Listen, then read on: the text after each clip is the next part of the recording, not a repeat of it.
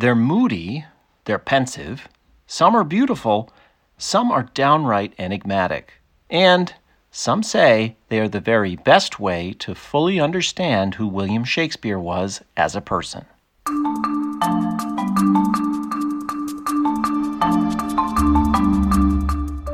From the Folger Shakespeare Library, this is Shakespeare Unlimited. I'm Michael Whitmore, the Folger's director. I'm talking about Shakespeare's sonnets. The sonnet form was one that Shakespeare clearly liked to use a lot.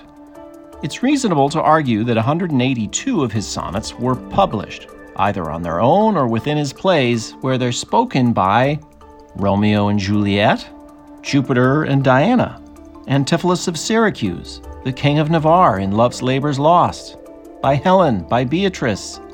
You get the idea. There's a new collection of the sonnets just out from Cambridge University Press. It was put together by the eminent Shakespeare scholars Sir Stanley Wells and Dr. Paul Edmondson, the head of research at the Shakespeare Birthplace Trust. Their book ignores the numbering structure that we're most familiar with, putting everything in what Stanley and Paul think are their proper chronological order.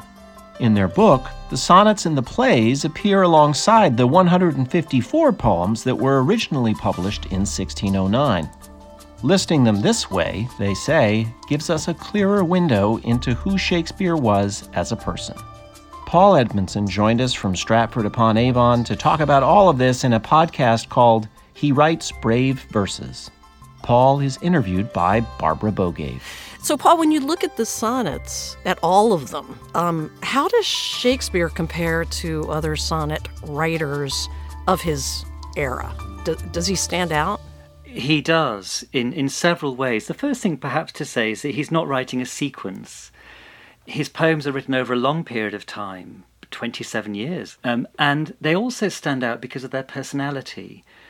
It's fair to say that his sonnets, for example, treat sex much more frankly than any other sonnet of his time. Now, if you add that to our continued understanding that many of them are personal poems, then it becomes a collection which is highly distinctive from other sequences of its time. I'm so glad you mentioned sex, because we're going to talk a lot about sex in this interview. But this is what I don't understand. I mean, perhaps by 1609, when the 1609 quarto version of the sonnets came out, maybe sonnets had already gone out of fashion as a form. Yes, they had. Oh, so my question was, why did they disappear? I mean, if they're that interesting and that sexy and that good, why didn't the sonnets fly? Isn't it interesting that the first reference we have to Shakespeare as a writer of sonnets is after the vogue has already died out? 1598, mentioned by Francis Mears, Shakespeare's sugared sonnets among his private friends. And the last sequence had already been published by that time. He was known as a playwright, right? Known as a playwright, but he's writing sonnets already, and they're appearing in the plays, as well as being written for other purposes too. So these sugared sonnets among his private friends, we suppose, are the sonnets that eventually made their way into the 1609 quarto. They may be poems which have been lost to time, but let's suppose they're in the 1609 quarto. And he's already a writer of sonnets because he's been writing them from a long period of time. They've just not been printed. The new edition that Stanley Wells and I have just been working on posits that the earliest poem might go back to just before 1582. And that's a compelling suggestion. Now, if you admit that, then the 1609 quarto contains poems from different periods of Shakespeare's life up until 1609. Well, we're going to talk about the sonnet you just mentioned in a moment, but I did want to follow up and ask you why these sonnets, they never sold as well as, say, Venus and Adonis or The Rape of Lucrece. Why? Well, I imagine people queuing up to buy The Rape of Lucrece because they'd enjoyed Venus and Adonis so much, and what a contrasting poem it is. But it sold well, not as well as Venus and Adonis, and of course Venus and Adonis is by far and away Shakespeare's most popular publication in his lifetime. It's a page-turner. It's a comic, erotic, ultimately tragic poem. The sonnets are not a story. It's meaty. It's meaty. The sonnets are not a story.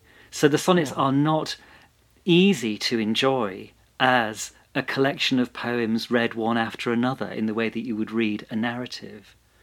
Every time you finish reading a sonnet, you hit the couplet. It's like having a double line drawn beneath the poem, and your mind has mentally to adjust before moving on to the next one. And I don't know about you, Barbara, but I read maybe 4 or 5 or 6 sonnets at a sitting, and I realise I can't remember any of them. That's so true. That's so true. And it's almost as if they're all, they tackle different subjects, but they do all have these themes and these threads that run through. And it's a repetition of the form as well. If you read several Yes. at a time. I like to say to groups of students at the Shakespeare Centre when I'm talking about the sonnets, just sip them. Read 1, 2 if you must at a time, and then read them again and think about them. And then when a friend asks you, how's your morning been? You can say, well, I've read 2 sonnets by Shakespeare, and that would be the best thing, the best way you could spend your morning. La-di-da. I'm thinking of a guest we had on twice, and I'm sure you know her, Jane Kingsley Smith. Oh, yes. Who talked about Shakespeare's sonnets. Lovely, lovely woman, so interesting. And she said that in the 19th century and part of the 20th century, the sonnets mattered a lot to poets. But, okay, we're talking about now. Who do they matter a lot to today? Well, I think they continue to matter to poets. I have several anthologies of recently published sonnets by modern poets on my bookshelves. And I think especially about a contemporary British poet called Wendy Cope. And she's often said to me how much she listens to Shakespeare in her mind as she's writing poetry, especially the sonnets. And that's interesting. But they matter to Carol Ann Duffy, they matter to Andrew Motion, their 2 former poet laureates, and indeed to our current poet laureate, Simon Armitage. The form is alive and well, and I think actually more and more people are writing sonnets than ever before. Let's talk about the sonnets in terms of what light they shed on Shakespeare, the man, on his biography. And there are plenty of people over the centuries who've said that you can get a window into Shakespeare by reading the sonnets. You seem to say, though, that you can do that, but only if you forget everything you think you know about Shakespeare's life. So explain that for us. Well, what I mean by that is I think we need to leave at the door all the previous books that we've been reading about Shakespeare's sonnets for the last 2.5 centuries, because those books of criticism, and indeed those editions of the sonnets, will tell you things like, the first 126 are addressed to a fair youth or a young man, and the rest of the sonnets are addressed to a so-called dark lady. This is simply not true. It never has been true. And what we've inherited and what has become a really difficult to get rid of critical meme has been precisely what I've just been talking about. It's not the case. When we start to read them, we realise it's not the case. And it's definitely not the case that they're all addressed to somebody. And what I've just said also is true for let's call it the second part of the 1609 collection, and they're definitely not all addressed to a so-called dark lady. So how do you with explain that? people thinking that, though? I mean, do they go looking for something and then find the proof of it? It started with good authority. It started with the great Shakespeare scholar Edmund Malone. Concerns about to whom these sonnets are addressed started even earlier than that, back when in 1640, by the time, let's call it the second edition of the 1609 quarto was published by Benson, and he changed some of the pronouns and joined some of them together. So there was already a kind of critical unease about these poems. And by the time you get into the 19th century, we've suddenly got this story which the sonnets somehow tell. Why only one young man, when it's clear that those sonnets which do address a male subject are addressed to males of different ages and different social statuses? It's a nonsense to talk about the young man. Why do you think this story, this narrative sticks, though? Because it's easy, because people think they know it to be true. It's presented to them as a kind of, this is so, isn't it? And, all the editions of Shakespeare's sonnets, until ours, all of them are locked into the narrative that I've just been describing. All of them. And we feel, in looking at the sonnets differently as we have, we sincerely hope we've moved the conversation on about these remarkable poems. Well, I have some thoughts about that, but let me ask you this. So when we leave the baggage at the door, then we leave that whole false, as you say it, false narratives behind. What do we learn about Shakespeare, the writer and the man, by reading the sonnets? Well, I think if you remove the perspective of what we've just been talking about, you suddenly expose the poems, and they're fresh and they're unusual. And especially when you look at them in chronological order, which defamiliarizes what we expect from the traditional order. These poems seem to me continually to be surprising in the moods that they present. Jealousy and inner turmoil and self-loathing and regret and guilt. And I remember walking the Shakespeare Way, which is 146 miles from the birthplace to Shakespeare's Globe. And a friend and I did it to help celebrate the 400th anniversary of the death of Shakespeare in 2016. And 146 miles, we thought, we'll read a sonnet every mile. And usually, Barbara, our reactions were, oh, is that really what that's about? Yes, I think it is. Oh. And we felt, jolted by it. Let's bear in mind that 25 of them, for a start, are personal meditations, by which I mean they're not addressed to anybody. And why can't they be, therefore, Shakespeare thinking out loud about things that are really important to him? So, for example, Sonnet 60, like as the waves make towards the pebbled shore, is not addressed to anybody, and neither is Sonnet 138, when my mistress tells me she is made of truth, I do believe her, though I know she lies, and neither is my mistress's eyes are nothing like the sun. They're reflections, they're thought pieces. I love thinking of you walking across, walking that path, that Shakespeare Way, and stopping and reading a sonnet every mile. My husband and I walked across England on the Coast to Coast walk. Oh, how lovely. And I think every mile we stopped too, but that was for a pint. Every mile, good. Glad to hear it. Let's talk about the sonnets more in detail. And I want to start with the ones that you include from the plays, which are often overlooked, I guess, in collections. So, for instance, the one that Beatrice recites in Much Ado About Nothing, when she overhears that Benedick is in love with her and realizes that she can love him back. Isn't that a lovely moment? And it's the first moment of verse she speaks in the whole play. Yes, and that's why I wanted to ask you, would audience members in the 1590s have recognized this as a sonnet? Like, in other words, would it have flowed through their brains along with all the other poetry in the play, or would some of them just go, oh, here we are, we're suddenly hearing a sonnet? I think they'd have heard a sonnet. I think that for several reasons.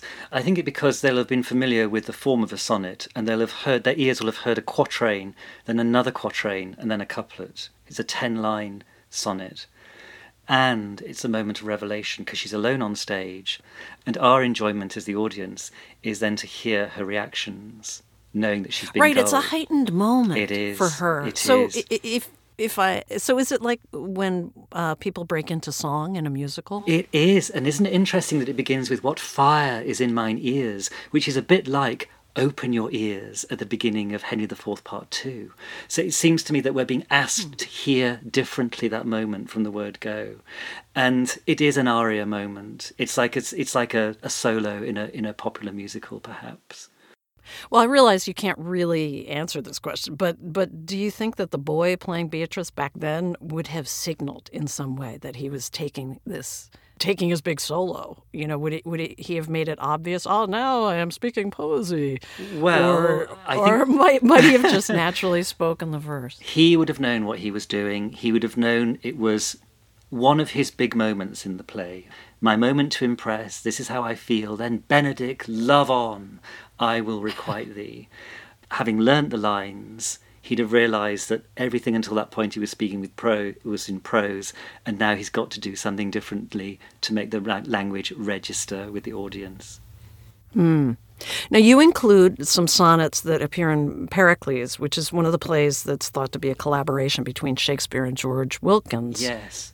Do we know what in Pericles was written by Shakespeare and what was written by Wilkins? Well, I think we've got one sonnet in the collection which is probably by Wilkins, and one sonnet which is probably by Shakespeare. But the fact that they collaborated on the work, we think we know a lot about that collaboration, but it seems to me that they might have read each other's work and commented on it, because I've collaborated a lot with people in my professional life, and I that's certainly one model of collaboration. You read each other's work and you comment freely on it.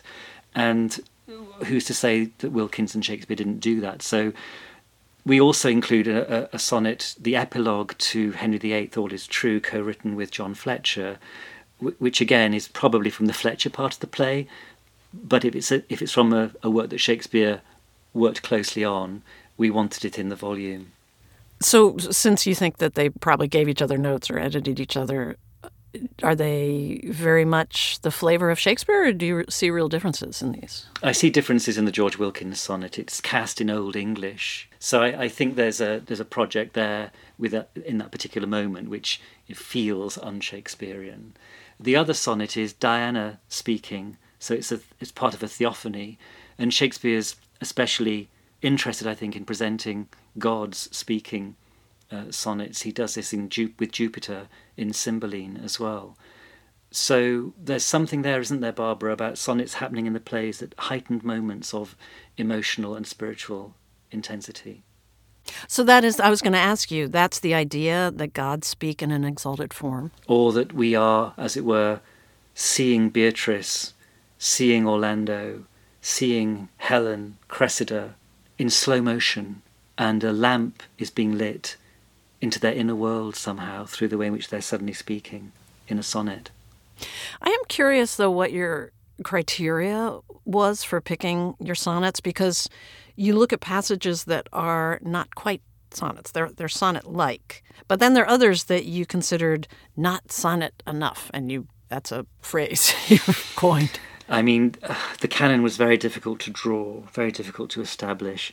Stanley, my collaborator on this, we have to thank. He went through the complete works 3 times looking for hidden sonnets. Oh, he's a saint. And, people had not done this before. We knew about the obvious ones, like, the beginning of Romeo and Juliet and the epilogue to Henry V, and when Romeo and Juliet first meet, and Helen's letter in All's Well, and the Lords having a sonnet writing competition in Love's Labour's Lost. These are obvious. It was, where else are we going to find them? We decided that we would admit 2 quatrains and a couplet because those moments are rare across the canon. There are many moments of quatrain, there are many moments of sestet, there are many couplets. There's quatrain, couplets, quatrain, sestets, one after the other, beautifully patterned verse, especially in the earlier plays. But then something remains from that. And you start to spot, for example, Valentine's letter to Sylvia in The Two Gentlemen of Verona is 2 quatrains and a couplet.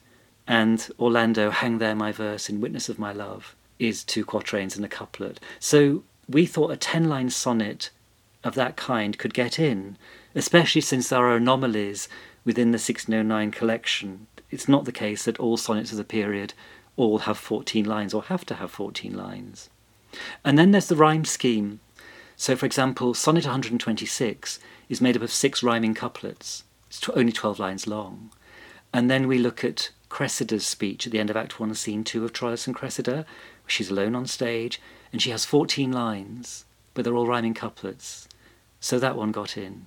Helen, at the end of Act 1, Scene 1, in All's Well That Ends Well, she has 14 lines in rhyming couplets. Well, let me ask you the big question in more detail about the ordering of the sonnets. Like many people who've written about the sonnets, you've reordered them. So Shall I Compare Thee to a Summer's Day is not sonnet 18. It comes in around sonnet 65 or so in your book. Why did you think the standard order needed fixing? It's not that it needed fixing, it was that it could be looked at differently. And I suppose the intellectual proposition would go something like this. There are probably 2 ways of thinking about the ordering of Shakespeare's sonnets.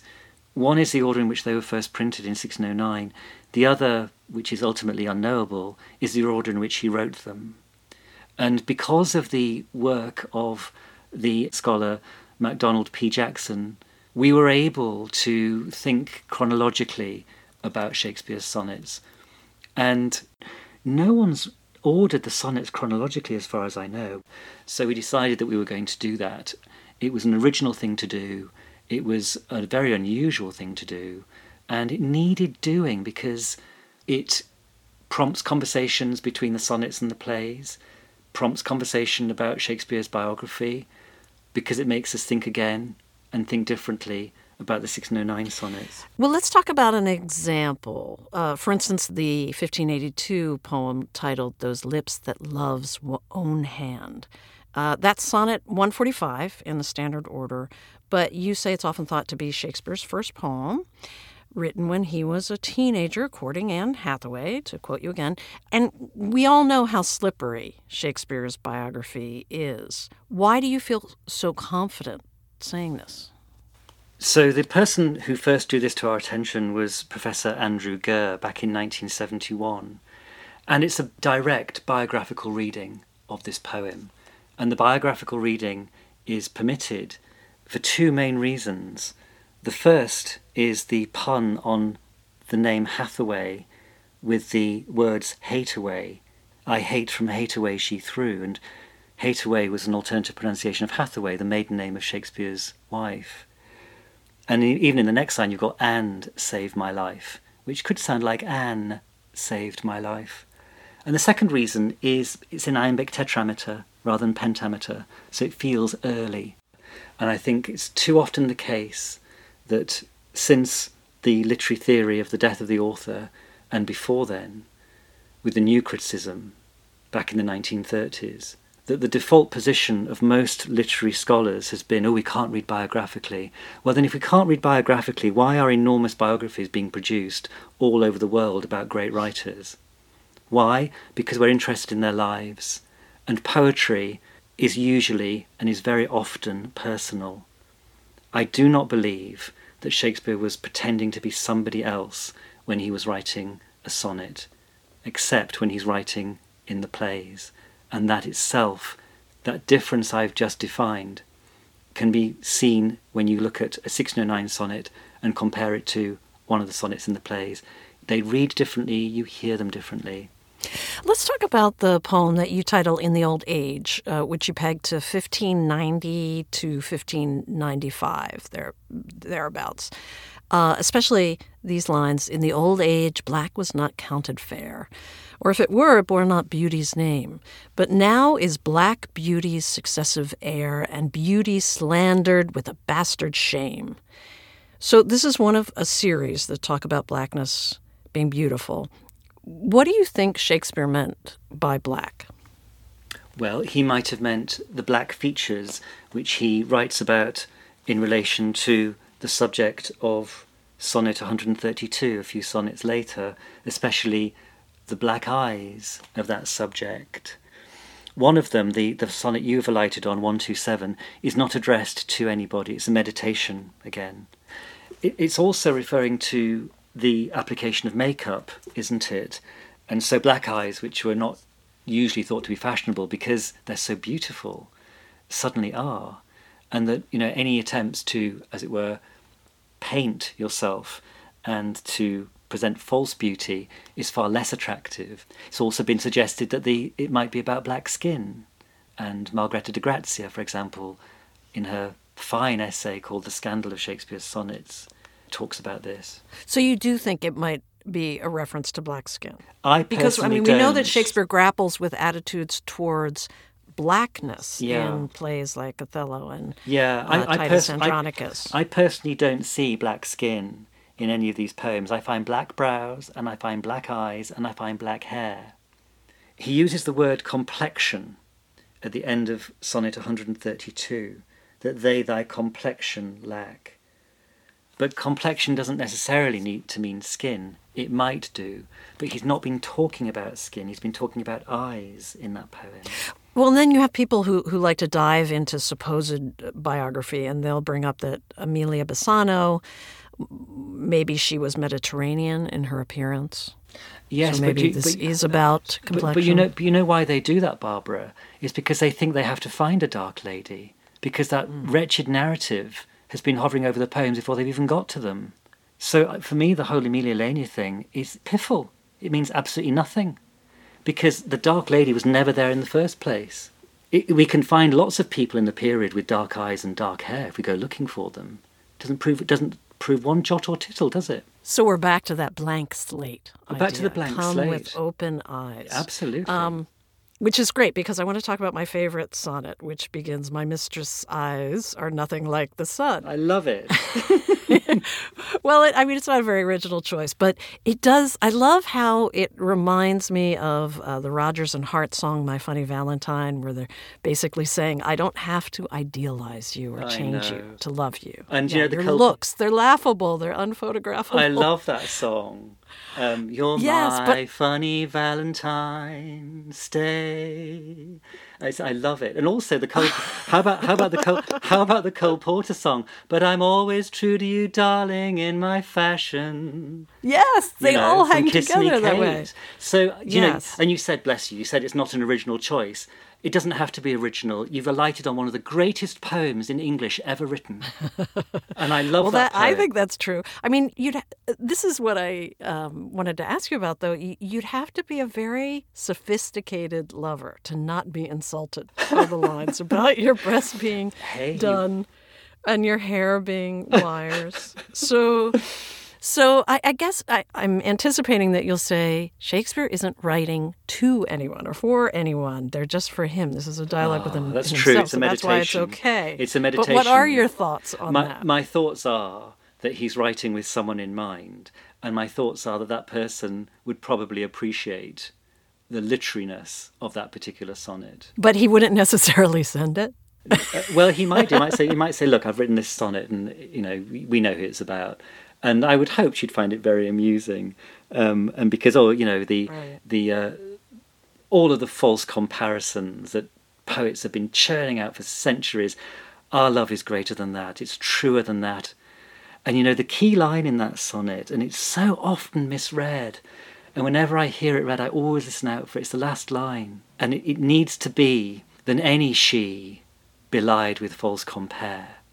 She being a noun, as in any other woman, not she belied as third-person subject who's doing the belying. Oh, I never read it that way. And so I never imagined. You need a little pause between she and belied, otherwise it makes no sense. And so often you hear people reading "than any she belied with false compare," and it needs to be "than any she belied with false compare." All those other women who've been falsely compared by their poets, you're better than that, I'm better than that, we're worth more than that, and this is my poem about it. Shakespeare does express similar ideas in the poem "In Faith I Do Not Love Thee with Mine Eyes," but I don't like that sonnet nearly as much. It's just so much less playful and witty, and so much less visual, and it's kind of whiny. "In faith I do not love thee with mine eyes, for they in thee 1,000 errors note. But 'tis my heart that loves what they despise, who in despite of view is pleased to dote." So, that particular sonnet is addressed to a woman, and it's a little bit, it touches on enslavement, doesn't it? Suffering, yes, there is pain there. Well, yes, and there is a lot of desperation in these sonnets, or sonnets like that. A lot of, you're driving me crazy, and why won't you love me better, and dost thou desire my slumbers should be broken. So if we see this as telling us something about Shakespeare's actual life, what does this tell you about Shakespeare? That he knew what it was to spend sleepless nights. I think Shakespeare, thinking about these sonnets, probably was easily attracted by other people. I think that he was then able to step back and analyse that, and then maybe something like that was one stream of his creativity. And I think that those sonnets about sleeplessness and about self-loathing, they're not happy poems, Barbara. And they're really not. And I think when we think about Shakespeare's sonnets, it's so often the case, we think probably about, a dozen that we really like because they've become justly famous. And I think it's so much richer than that, isn't it, the 1609 collection? And there are difficult moods there. As you work through them, you're going to hit some quite painful and some difficult things. And they're painful and difficult in a way that other sonnets of the period are not by other writers, which again suggests to me that these are Shakespeare's personality in them. Interesting. Do you have a favorite sonnet? During Advent, Barbara, I sometimes read a sonnet a day, like an Advent calendar. But I think I'd say sonnet 30. When to the sessions of sweet silent thought. Don't you just love that sonnet? Especially at this time. This awful time the world is in. Well, I mean, it's just so sad, and then you get to the end, and there's this catharsis. It's beautiful because it's a sonnet about mourning and a sonnet about loss. When to the sessions of sweet silent thought, I summon up remembrance of things past. I sigh the lack of many a thing I sought, and with old woes new wail my dear time's waste. Then can I drown an eye, unused to flow, for precious friends hid in death's dateless night, and weep afresh love's long since cancelled woe, and moan the expense of many a vanished sight. Then can I grieve at grievances foregone, and heavily from woe to woe tell o'er the sad account of fore bemoaned moan, which I knew pay, as if not paid before. But if the while I think on thee, dear friend, all losses are restored, and sorrows end. You know the line that was beautiful. Thank you. The line that really hits me hard, especially now, is for precious friends hid in death's dateless night. I know. The finality. And then you get to that turn of hope. That hope is real at the end. And the hope comes through thinking friendship. on the hope comes through the friend, doesn't it? And it's also a bit desperate, or I guess I feel the desperation. The hope is real, but I'm really hoping hard that it's real. Isn't that? It's so perfectly turned, that sonnet, and it's so lyrical with the repetition of the word woe. It's musical, and it's musical of an emotion of grief and pain. And it's so much more consoling than that. Another one of my favorites, when I have seen by times fell hard defaced. Yes. That sonnet ends in tears, just pure tears. This thought is as a death which cannot choose but weep to have that which it fears to lose. Well, and that we all can identify with that. That's, our closest ones, we dread them dying, don't we? Well, thank you for ending on hope with us. Thank you so much for talking today, and thanks for the book. You are very welcome. I'm thrilled to talk about Shakespeare's sonnets. The genius of these poems just continues to give and to be revealing and to be thought-provoking. So I'm delighted to speak to you about this. Thank you. The Reverend Dr. Paul Edmondson is the head of research and knowledge and director of the Stratford-upon-Avon Poetry Festival for the Shakespeare Birthplace Trust. He was interviewed by Barbara Bogave. Paul's new book, co-edited with Sir Stanley Wells, is titled All the Sonnets of Shakespeare. It was published by Cambridge University Press in 2020. Our podcast, He Writes Brave Verses, was produced by Richard Paul. Garland Scott is the associate producer. It was edited by Gail Kern-Pastor. Ben Lauer is the web producer with help from Leonor Fernandez. We had technical help from Andrew Feliciano and Evan Marquardt at Voice Tracks West in Studio City, California. If you're a fan of Shakespeare Unlimited, please leave us a positive review on Apple Podcasts. Shakespeare Unlimited comes to you from the Folger Shakespeare Library. Home to the world's largest Shakespeare collection, the Folger is dedicated to advancing knowledge in the arts. You can find more about the Folger at our website, folger.edu. Thanks for listening. For the Folger Shakespeare Library, I'm Folger Director Michael Whitmore.